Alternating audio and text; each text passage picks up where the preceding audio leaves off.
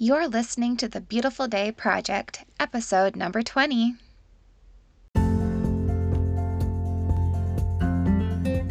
Welcome to the Beautiful Day Project. I'm your host, Laura Armendariz. I'm a life coach whose passion is helping ladies make positive growth in their busy lives. In this podcast, we work on healthy changes, and always we lean on God's power and wisdom to give us strength. I'm here for you, so let's get to it.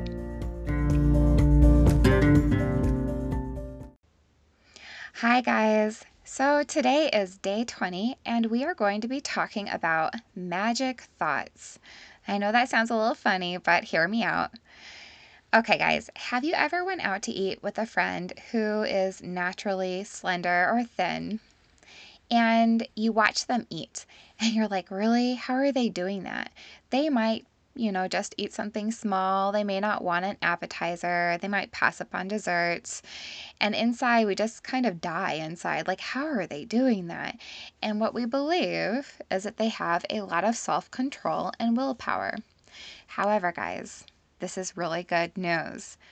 Most of the time, those people that we look at who are always slender, or the ones that always seem to be able to go and work out, or those who have no trouble getting enough sleep or drinking enough water, those who do that often don't have any willpower or self-control. Instead, they have magic thoughts.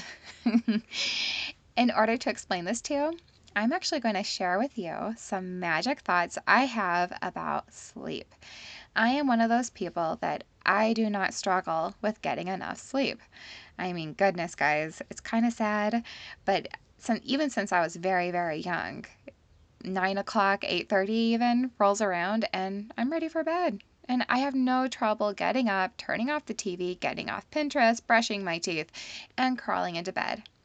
And the reason for this, why I don't need self-control or willpower to do this, is that I have these magic thoughts. These are things like, I love sleep. I'm so thankful it's time for bed. Thank God I get to start tomorrow well rested. I am so successful and pleasant when I get my 8 hours of sleep. I hate how I feel when I'm tired. Nothing is worth that. Do you see how those thoughts, which are naturally in my brain and have been for decades, make it to where I do not need willpower or self-control? I just do it. I deeply believe that is the right thing for me, and I just do it. Okay, guys, so this is the same thing for anybody who has healthy habits, and that they have them, they're ingrained, they do them naturally, and they don't seem to do them without any, like they do them with no hiccups, right? Like they don't seem to need self-control or willpower to just do it. My dad's a naturally thin person, and if you watch him eat, you'll notice that he eats slow. Like he doesn't need to shovel it in. It's not going anywhere. He's just going to, eat it at his own pace.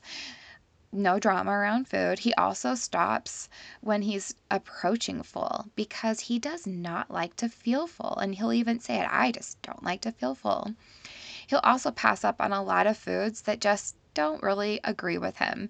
Even if they're very yummy, he'll just say, you know what? I don't like the way I feel when I eat those. And for him, that's enough. And he's done. And he has been naturally thin, my whole life. And it's not so much like people will look at him and say it's his metabolism. And I'm sure there is some genetics there, because I do believe there are genetics that predispose us somewhat towards body sizes and all that. But it is truly his thoughts about food and the way he behaves around food that keeps him healthy and thin. You guys can have magic thoughts too. Now, the devil, of course, doesn't like us to have magic thoughts. He wants us to believe the lies. In fact, in John 8:44, in the New International Version, it says, "You belong to your father, the devil, and you want to carry out your father's desires. He was a murderer from the beginning, not holding to the truth, for there is no truth in him. When he lies, he speaks his native language, for he is a liar and the father of lies." The devil is definitely going to want us to believe the thoughts that keep us from healthy habits. Like, let's go back to the sleep thing. The devil would want you to believe, I can't go to bed now. If I go to bed, I'm going to miss out on fun. I don't want to go to bed right now. I haven't got to have fun all day, and this is my chance. Or I just need to do this one more thing, and then I can go to bed. Or even, I don't really need enough sleep. I can do just fine on like 5 hours. It's just the way God made me. Most of the time, guys, those are lies. And when we believe them and we don't get enough sleep, we pay for it in our bodies.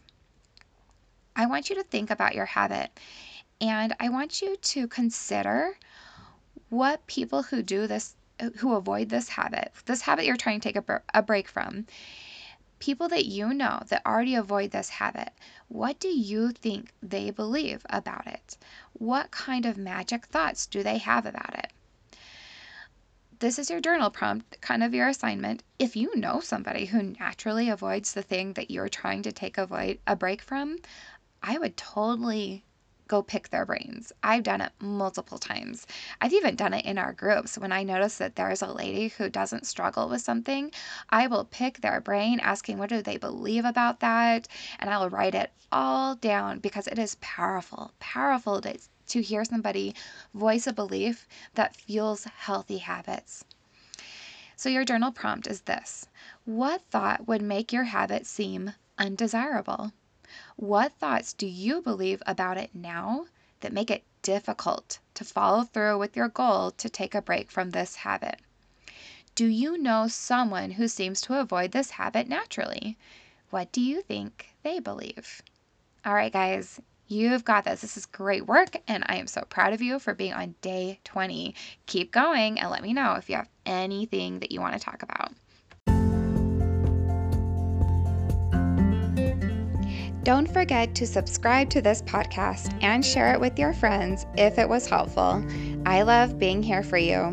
Visit my website to read more about my life and my work at lauraarmendariz.com.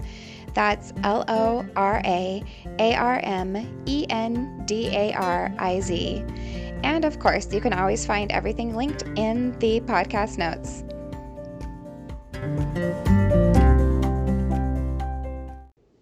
This life coach is not a licensed health professional.